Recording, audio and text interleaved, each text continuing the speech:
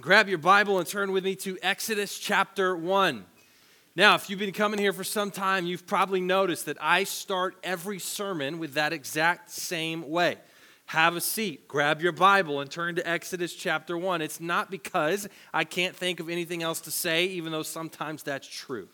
It's because I want you to know that is the most important thing we will be doing over the next half hour, opening God's Word. One of the values here at our church, one of our 12 core values, is expository preaching.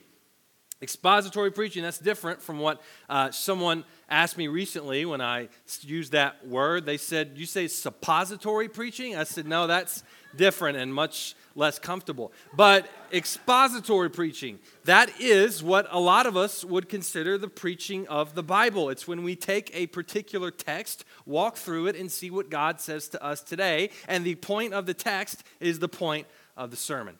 That's important to us here at Blue Valley. That's something we have done and will always do. And I want to encourage you. One of the ways you can help us to value that value is by bringing your Bible. Bring your Bible with you to church. If you use your phone or your tablet, that's okay. If you can handle the distraction and put it on airplane mode, that's fine with me. But if not, bring your paper copy of God's Word. Open it up. When I say to open it up, hold it open and see and look for yourself what is being said, so I'm not just making this stuff up and going my own way.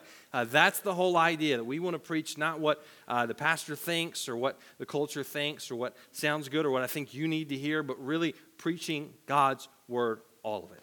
So, with that said, again, I hope you found Exodus chapter 1. Every day when my daughter gets home from school, she pulls out a stack of papers from her book bag. And because she's in kindergarten, most of those are pictures that she's drawn of our family or worksheets where she's learning letters or how to count numbers. But recently on one of her papers, she had to write down what she wants to be when she grows up. And she had to do it using nouns. Are you familiar with a noun? It is a person, place, or thing. And she had to write down one person in one place doing one thing. So she filled in the blanks, and I read it. It said, when she grows up, she wants to be a chef working at McDonald's making French fries. Yeah, now, let me just say, there is nothing wrong with that job. I am thankful for the amazing people who make delicious French fries. But I did not have the heart to tell her that we don't normally refer to those people as chefs. Maybe we should. And I also didn't have the heart to tell her that by the time she grows up, it will probably be a robot making those French fries. But I am guessing, as my daughter gets older and kind of hoping, that her future plans will change a bit. In my experience, that's the way life works. Our hopes, our dreams, the way we envision the future and things turning out is always changing, especially when you're young and in kindergarten. My mom told me when I was in kindergarten, my dream was to be a lifeguard and a painter. Then in middle school, I wanted to be an archaeologist. I thought that'd be cool. And then I got to high school, where you get serious, thinking about your career. And when I went to tour the University of Tennessee in Knoxville, I told them I was going to study exercise science, which is ironic because I don't exercise. But then I decided I wanted to be a forensic biologist because, I love the show CSI. And then lastly, I landed on engineering because my best friend was going to study engineering, and I heard that you could make six figures. So that was my plan. I was going to go to good old Rocky Top, and I'd been accepted to the school. My first year had been completely covered of tuition for my freshman year. I was going to be smart and successful. That was my plan. And as you can see, God had a different plan. Like the prophet Jonah, God had to snatch me up and straighten me out a bit. He called me to be a pastor, and he sent me to a Baptist college at the other end of the state of Tennessee. Looking back, I much prefer God's plan. I've seen now that his plan was way better. But I got to tell you, in the moment, trying to figure out what to do and where to go, it did not seem nearly as clear as it does now looking back. I had no idea what God wanted at me. I even wondered at times if he had a plan at all. I'm sure you've been there before, haven't you? You had this picture in your head of what your life would be like at this particular stage, and it didn't end up that way at all. Maybe it ended up better. Maybe it ended up worse. Maybe you're there right now and you're looking around thinking, God, what are you doing? Is this your plan for me? Is there a plan for me? I want you to know that you're not alone in those thoughts and doubts. I've been there. All of us have been there, and God's people in the Bible often lived there. So this morning, as we begin our brand new series in Exodus, we're going to see that theme run throughout this whole book. We're going to see that God clearly has a plan. He's not just winging it. He's not surprised. He's not reacting. He has a plan, but it's rarely very clear to those in the story how he's going to accomplish his plan. Sometimes it seems like his plan has been totally messed up, or that he put it away in some eternal filing cabinet and forgot where it is. Today, we get the privilege of seeing how the biblical story ends, but God's people did not always have that knowledge. So they had to learn to trust his plan, even in the unknown. And today, as we consider our own lives, I want to call us to do the same. That's what I want to show you this morning as we take on Exodus chapter 1. We're going to walk through this first chapter piece by piece, and then at the end, we'll see how it connects to our world today. But look with me now at Exodus chapter 1. Verses 1 through 7. These are the names of the sons of Israel who came to Egypt with Jacob, each with his household: Reuben, Simeon, Levi, and Judah; Issachar, Zebulun, and Benjamin; Dan and Naphtali, Gad, and Asher. All the descendants of Jacob were 70 persons. Joseph was already in Egypt. Then Joseph died, and all his brothers, and all that generation. But the people of Israel were fruitful and increased greatly. They multiplied and grew exceedingly strong, so that the land was filled with them. Now, that is a really exciting way to start the book of the Bible, huh? A list of names? What is going on here? Well, this is a good time to remember that when you read the Bible, you are never reading in isolation from the rest of the story. The Bible is one big story from Genesis to Revelation. All of it fits together. And this is especially true of Exodus, because Exodus is a part of the first 5 books of the Bible, which we call today the Pentateuch. These 5 books are connected chronologically, which makes Exodus like chapter 2 of a 5-chapter story about the making of God's people, Israel. So if we want to understand what's going on here, we got to go back. How far back? We got to go all the way back to the beginning, to Genesis. In the beginning, God created the heavens and the earth. Have you heard that? And the high point of his creation was the creation of people. We know this was the most important part because humans were the only ones created in God's image. The first 2 people ever created, what were their names? Yeah, and God gave them a very specific command. Genesis 1:28, God said to them, "Be fruitful and multiply, and fill the earth and subdue it, and have dominion over the fish of the sea and over the birds of the heavens and over every living thing that moves on the earth." God said to them, he said, this earth is yours. All these animals are yours. Take care of them. And most importantly, I want you to make more people. God wanted Adam and Eve to have babies, and for those babies to grow up and have babies, and eventually to fill the earth with a people who would know God and worship him and rule the world together on his behalf. But we know things didn't turn out so well. Things went terribly wrong. In fact, Adam and Eve sinned, and the entire creation became fallen. Things got so bad that God decided to wipe out everyone on earth with a global flood. But he preserved one man named Noah and his family. And here's what he said to Noah when they stepped off the ark after the flood. Genesis 9, and God blessed Noah and his sons and said to them, "Be fruitful and multiply and fill the earth." Then again in verse 7 of chapter 9, "And you, be fruitful and multiply, increase greatly on the earth and multiply in it." Once again, we see that God wanted his people to multiply and to make more people. And in this story with Noah, we learn another part to God's plan. He doesn't just want a bunch of people so he can boss them around as some distant deity. But no, in this story with Noah, this is the first time we see the word covenant. A covenant is very important in the Bible. A covenant is a chosen relationship in which 2 parties make binding promises to one another. And these covenants that God makes with people form the backbone of the whole Bible. And they tell us that God doesn't just want a people or a nation, but he wants a relationship. He wants a family of people who are joined with him and with each other to glorify and enjoy him forever.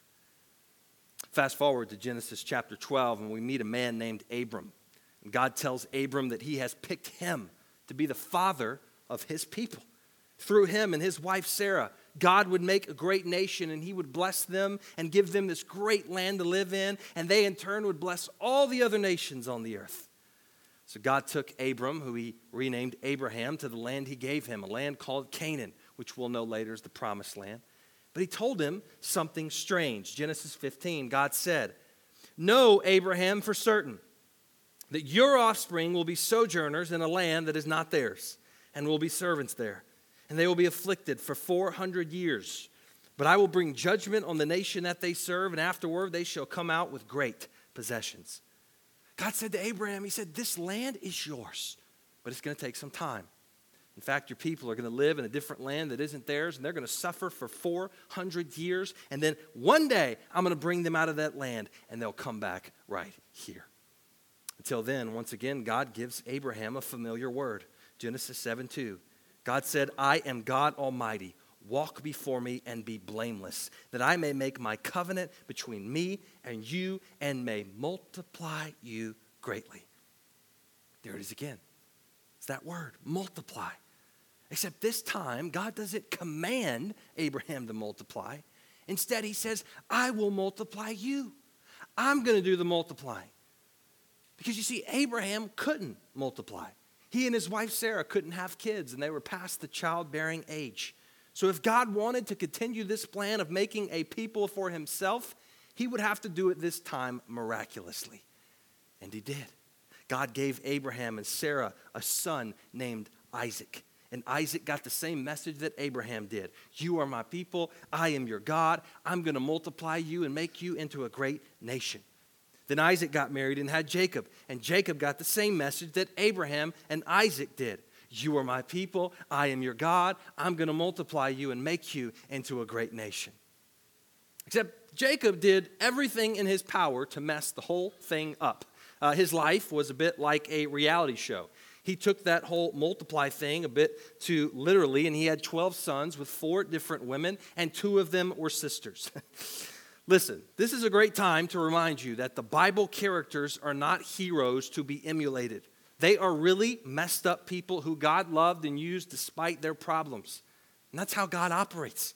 And that's very good news for other messed up people like you and me. But anyways, through Jacob, we've got people now, okay? God has multiplied them. Here they are, but they're a big mess. The 12 sons of Jacob decided to try and kill the favorite son named Joseph out of jealousy. He survived, and they sold him off as a slave, and he ended up in a land far away from home called Egypt. Through another series of wild events, Joseph became a big-time ruler in Egypt. He was second in command to Pharaoh, which is what we call the king of Egypt. And he helped save Egypt through a famine. And he not only saved Egypt, but he ended up saving his brothers. Yeah, those very guys that tried to kill him, they reconciled. Joseph forgave them. And he said, hey, I got this really sweet gig down here in Egypt. I've got food and protection, and we can all be together again, one big happy family. Why don't you guys join me? So the other brothers went and told their dad Jacob, but Jacob was understandably a bit hesitant. He remembered the promise that God had given him to stay in the land of Canaan where he lived. He didn't want to leave the promised land. So here's what God told Jacob in Genesis 46. He said, I am God, the God of your father. Do not be afraid to go down to Egypt, for there I will make you into a great nation. I myself will go down with you to Egypt. And listen to this. And I will also bring you up again. And Joseph's hand shall close your eyes. Jacob didn't know all the answers, but he trusted God's plan. He finally had things figured out. And so he went down to Egypt with his entire family.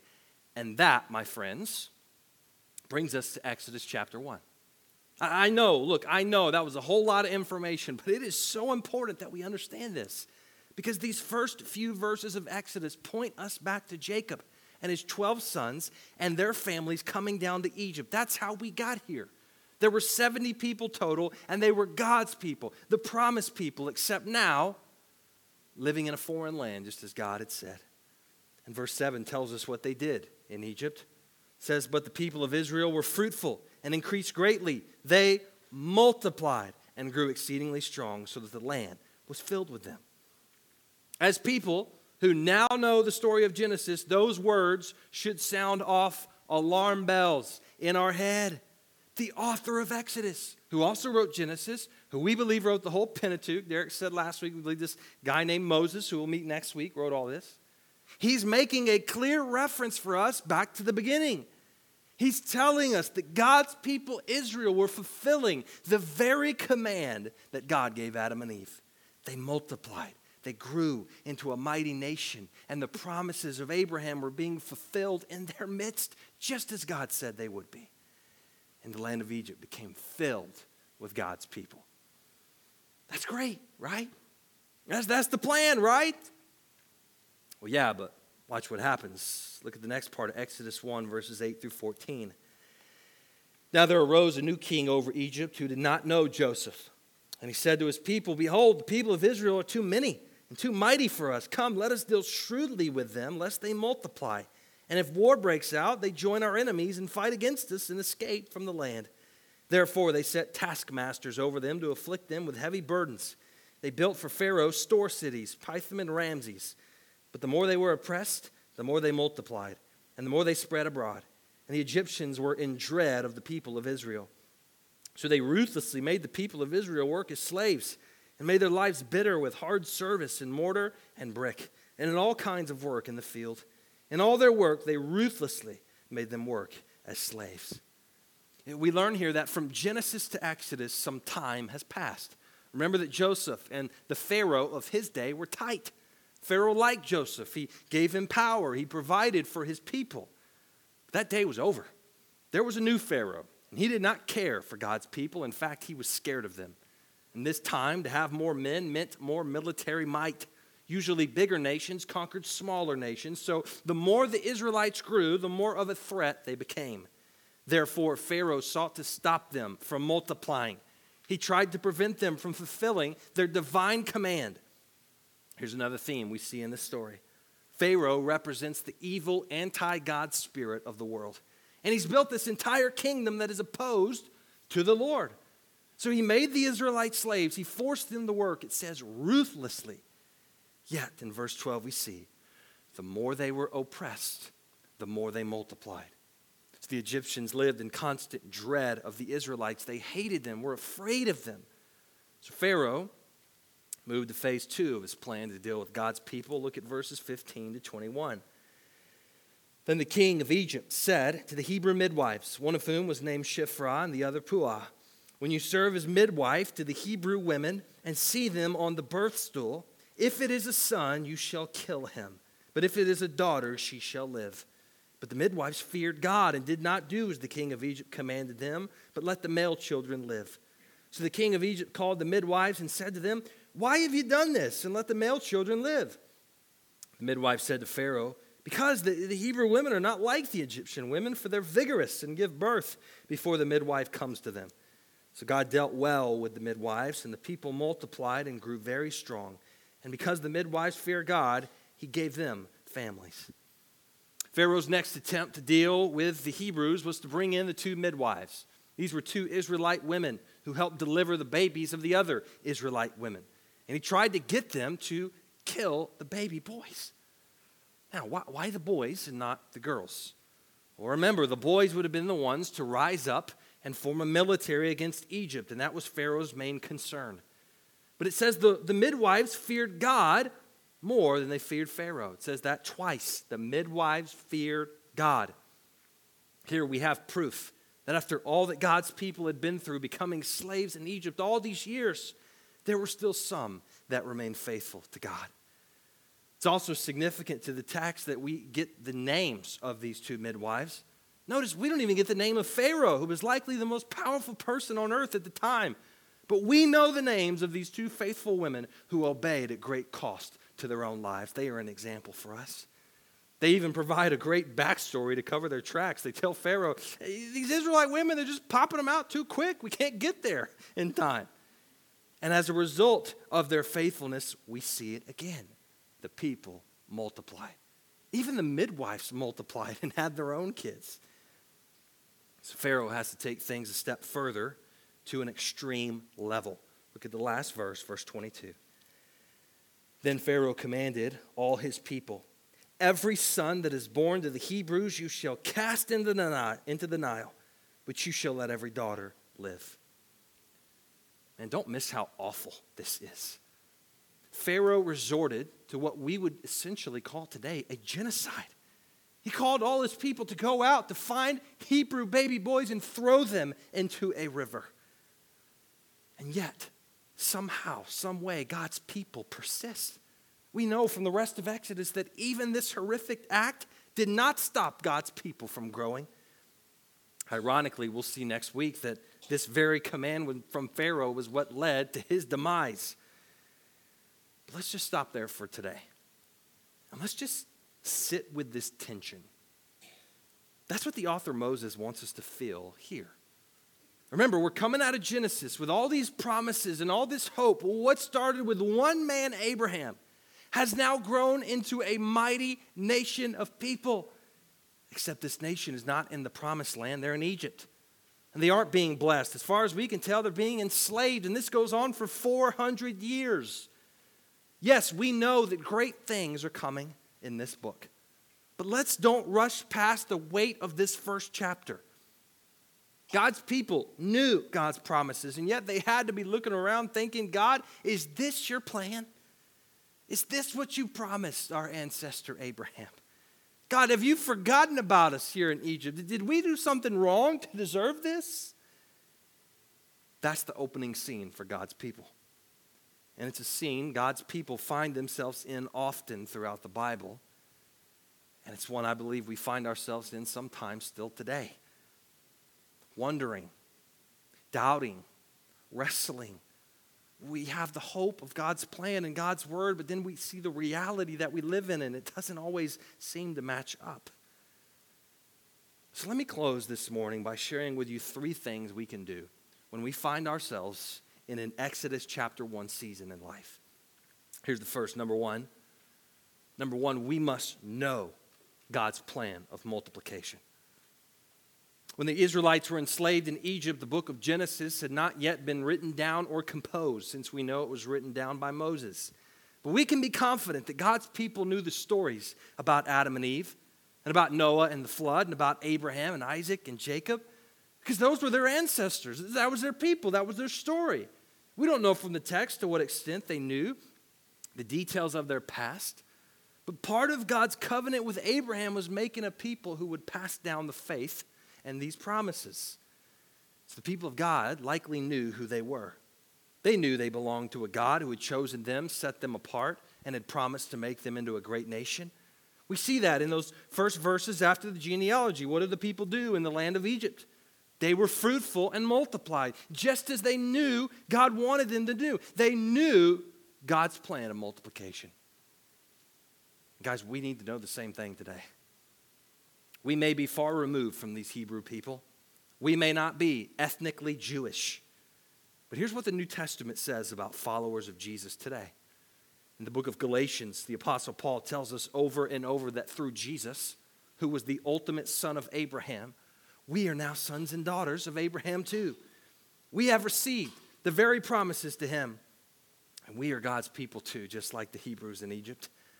Galatians 3:7 says, know then that it is those of faith who are the sons of Abraham. Galatians 3:29, and if you, Christian, are Christ, then you are Abraham's offspring, heirs according to promise. Galatians 4:28, now you, brothers, like Isaac, are children of promise. Peter says this about followers of Jesus in 1 Peter 2:9. He says, but you, Christians, are a chosen race, a royal priesthood, a holy nation, a people for his own possession. Peter's quoting there the exact language that God used when he made the promises to Abraham in his covenant. And here's what this all means. It means these people we read about throughout this series in Exodus are not some distant, unrelated people. These are our people. These are our spiritual ancestors, and we're a part of the one same plan that they were a part of. From Genesis to Revelation, God has one grand plan of redemption. There is no separate plan for Israel and the church. God has one plan to display his glory by making a people for himself through salvation in Jesus Christ. And it is so important that, like our spiritual ancestors, we know this plan for ourselves. See, unlike the Israelites in Egypt, we have the entire completed Word of God.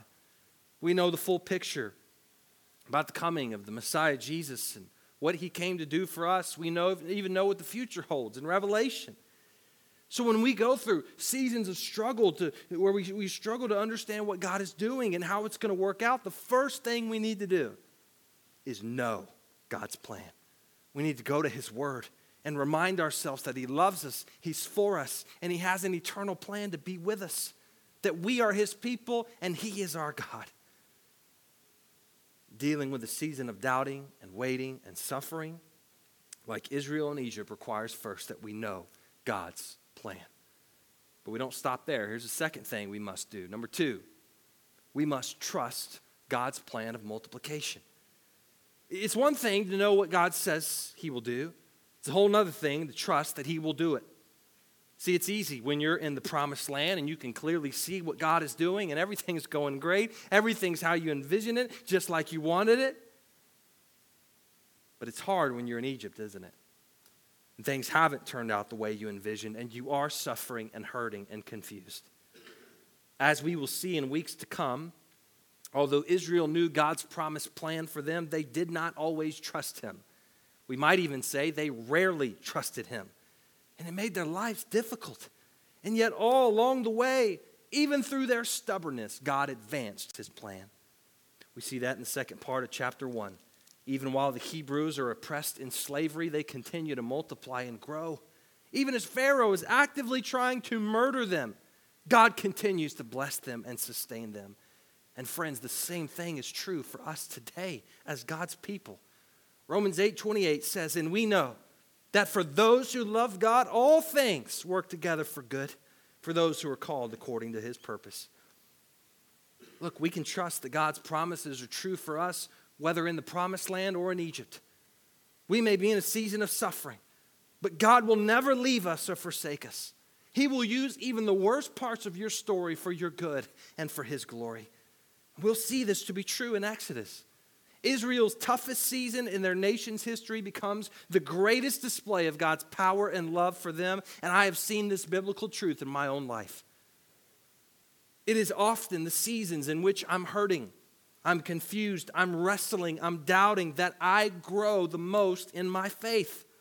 Those are the seasons where I'm forced to rely on God in a whole new way, where I'm forced to pray with a whole new level of desperation and seek the Lord. So despite how things may seem, we can trust God, and we must trust him in his plan. Here's the third and last thing we must do. Number 3, we must obey God's plan of multiplication. We must obey. While in Egypt, the Israelites continued to obey God's call to multiply and grow. They did that on a national level, but we also know they did that on a personal level. We see the 2 midwives personally fearing God and obeying him by helping their people to multiply and grow. So when we're in seasons of suffering where things don't seem to be going according to plan, we must also obey. See, multiplication is still God's goal today. Having a people for himself to love and enjoy him forever, it's still his plan. How do we obey that today? Well, the New Testament tells us that we multiply today through evangelism and discipleship, through telling others about Jesus and teaching them how to follow him. Jesus told his followers, he said, go therefore and make disciples of all nations. That was very similar to what God told Adam and Eve, to go, be fruitful, and multiply. That's God's plan now, to make a people for himself, people from every tribe, nation, and tongue on earth. So we obey God's plan of multiplication by participating in that plan, by doing things like seeking and saving the lost, and then discipling them to walk in obedience, and then reaching the nations for his glory. That's something we all can do no matter where God has us, no matter how our lives are going, no matter what we know or don't know. So here's the question. What will you do when you find yourselves in Egypt? Will you remember the promises of God? Will you go back to his word and remind yourself of what's true? Will you trust him despite the way things may seem? And will you do what he has called you to do and simply obey the Lord? We must do these things because we are God's plan of multiplication today. Let's pray.